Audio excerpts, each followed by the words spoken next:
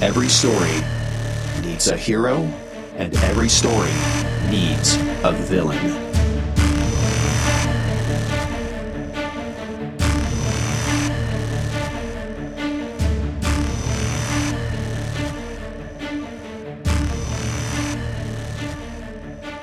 Welcome back. I am Drew. Well, this subject is going to be kind of a two-parter, and the first part of it I'm doing solo. The next one I'm hoping to have a guest because it's going to really broaden this subject out from just this solo episode. And to be fair, I covered the subject of projection and projecting in episode 3, I think. But I'll be honest with you. Back in those golden years of this podcast that I do, way back in the day, my first few episodes, I do not like. I did them because it's important to start something and then get better at it. So the first few episodes, while people tell me, oh, they're good. Well, thanks, but I know that I could do better on a couple of those subjects. And this is a subject that has a lot of depth to it. So let's get right into it. Everyone carries a shadow, and the less it is embodied in an individual's conscious life, the blacker and denser it will be. Thank you, Carl Jung, for that quote, the father of shadow work. People with a false sense of confidence generally, they've suppressed the worst parts of themselves. And in doing so, their egos convince them that they can do no wrong. All right. Think of it like this. Those in authority positions project. Those in subservient positions receive. Kids generally don't project to parents. Worker bees don't project to their bosses. Those in power project their ideals of what is right, correct, and true onto others or the masses. In their minds, they're serving for good when really it's because they think everyone is below them and wrong and weak. We covered this a little bit in episode 3, like I said, but what's coming after this is heavily linked to a specific topic that a guest we've had on before had alluded to. Projection is loosely defined what we think is true or what we see in others is in our own heads because we place our own faults and shortcomings onto others so we don't have to face them. So the greater amount of power someone has, the more they have the ability to judge because they think they have the right to. Is this sounding like politics in America? A little bit? Is there a good reason for that? And see, those in power pushing these projections of how they see these groups of people, they can end up convincing these groups of people or other people of the groups of people they're projecting onto what reality really is. Sounds like media and politics now, huh? You remember the shit show known as 2020? Wasn't too long ago. That was one giant power-based psychological cage, basically, that political media took various groups and pushed them into to get stuck in, and people ended up believing it. And you had this massive division because of all these projections, these over-bloated or over-exaggerated ideas of groups of people or political sides that mostly either weren't true or it was just made up. We see it with social media also. I've been witness to things like, well, I'm just going to say it, bro culture in social media fitness, where those that simply just work out, they just go to the gym and work out as if it's something that's amazing. I love fitness, don't get me wrong, but you're just going to a gym and fucking working out. You know how many people have gym memberships? Congratulations, you went to the gym today. That's awesome. But so did 20 million other people. But somehow, people that think because they get up and they have the motivation to work out that they're lions and wolves and nothing can break them and their mentality is iron. And everyone else is just weak and lazy. Now, unless you let go of this bloated hyper alpha male motivational brain, you'll continue to view everybody else as less than. So in doing work on our shadow and learning what our true wisdom and knowledge is based in curiosity, based in factual information, and learning from others that are different than us, learning from others that are different than us, where they come from, what their truths are, why they believe what they believe, how they were raised, what their struggles are, then that takes away any sort of power that these projections based in an illusion from people in authority try to put onto the world.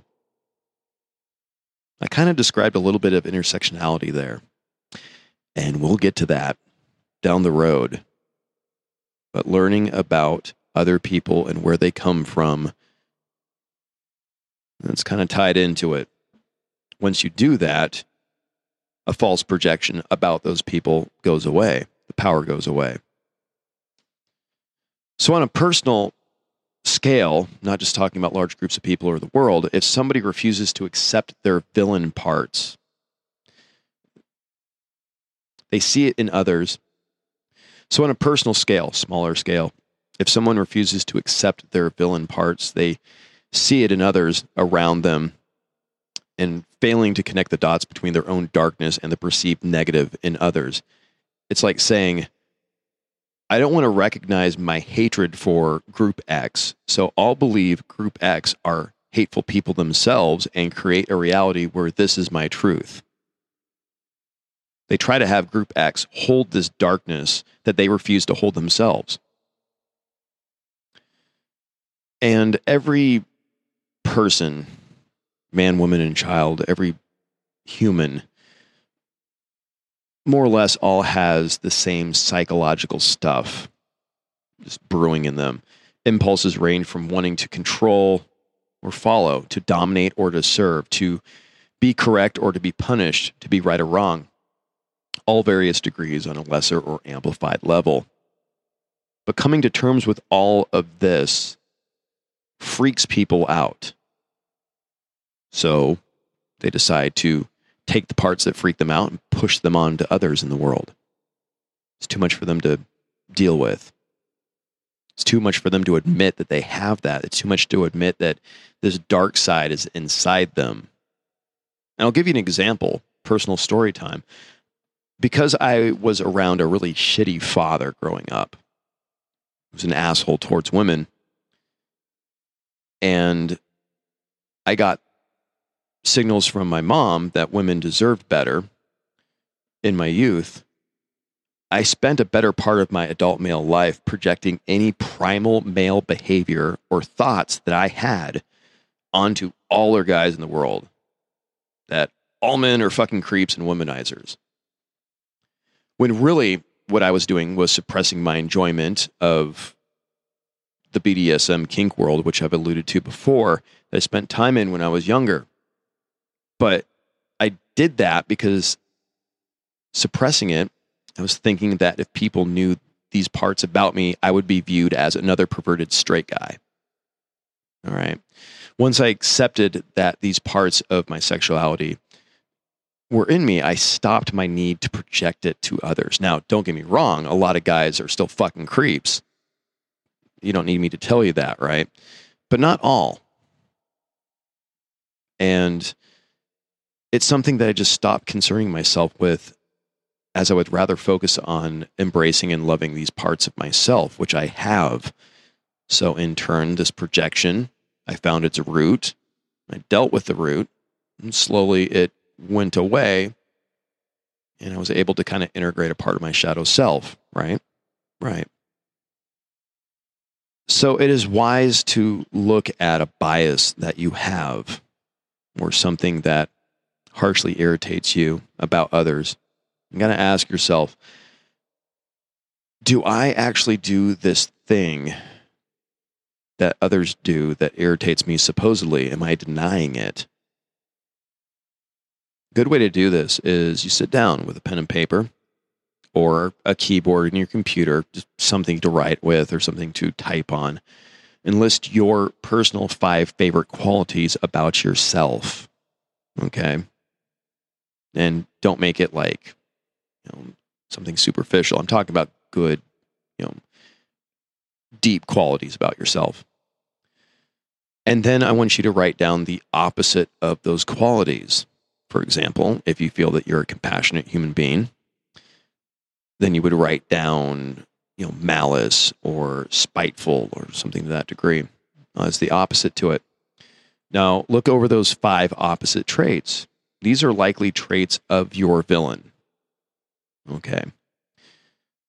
Take those 5 traits, envision what the villain looks like. Maybe it's you, but, with a monocle and a trench coat on. I don't know.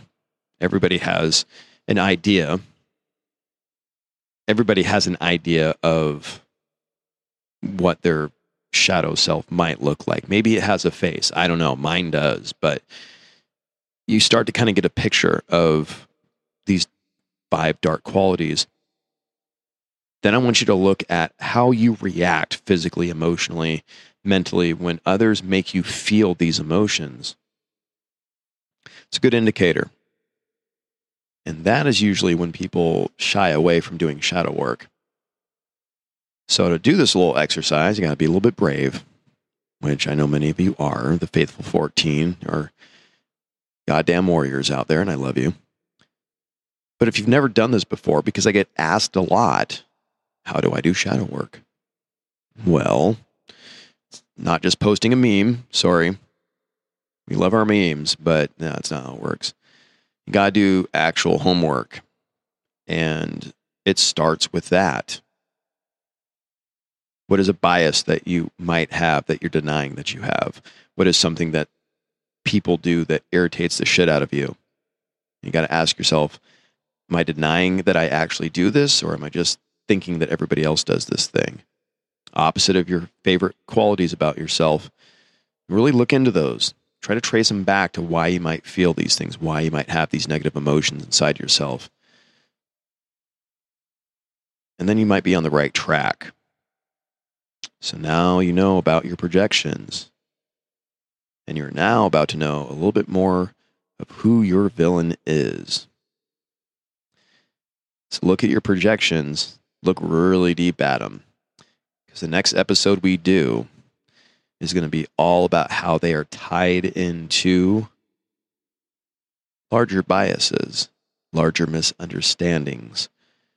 It's going to be a good one, so stay tuned. But for now, you got some homework, kids. Get to it.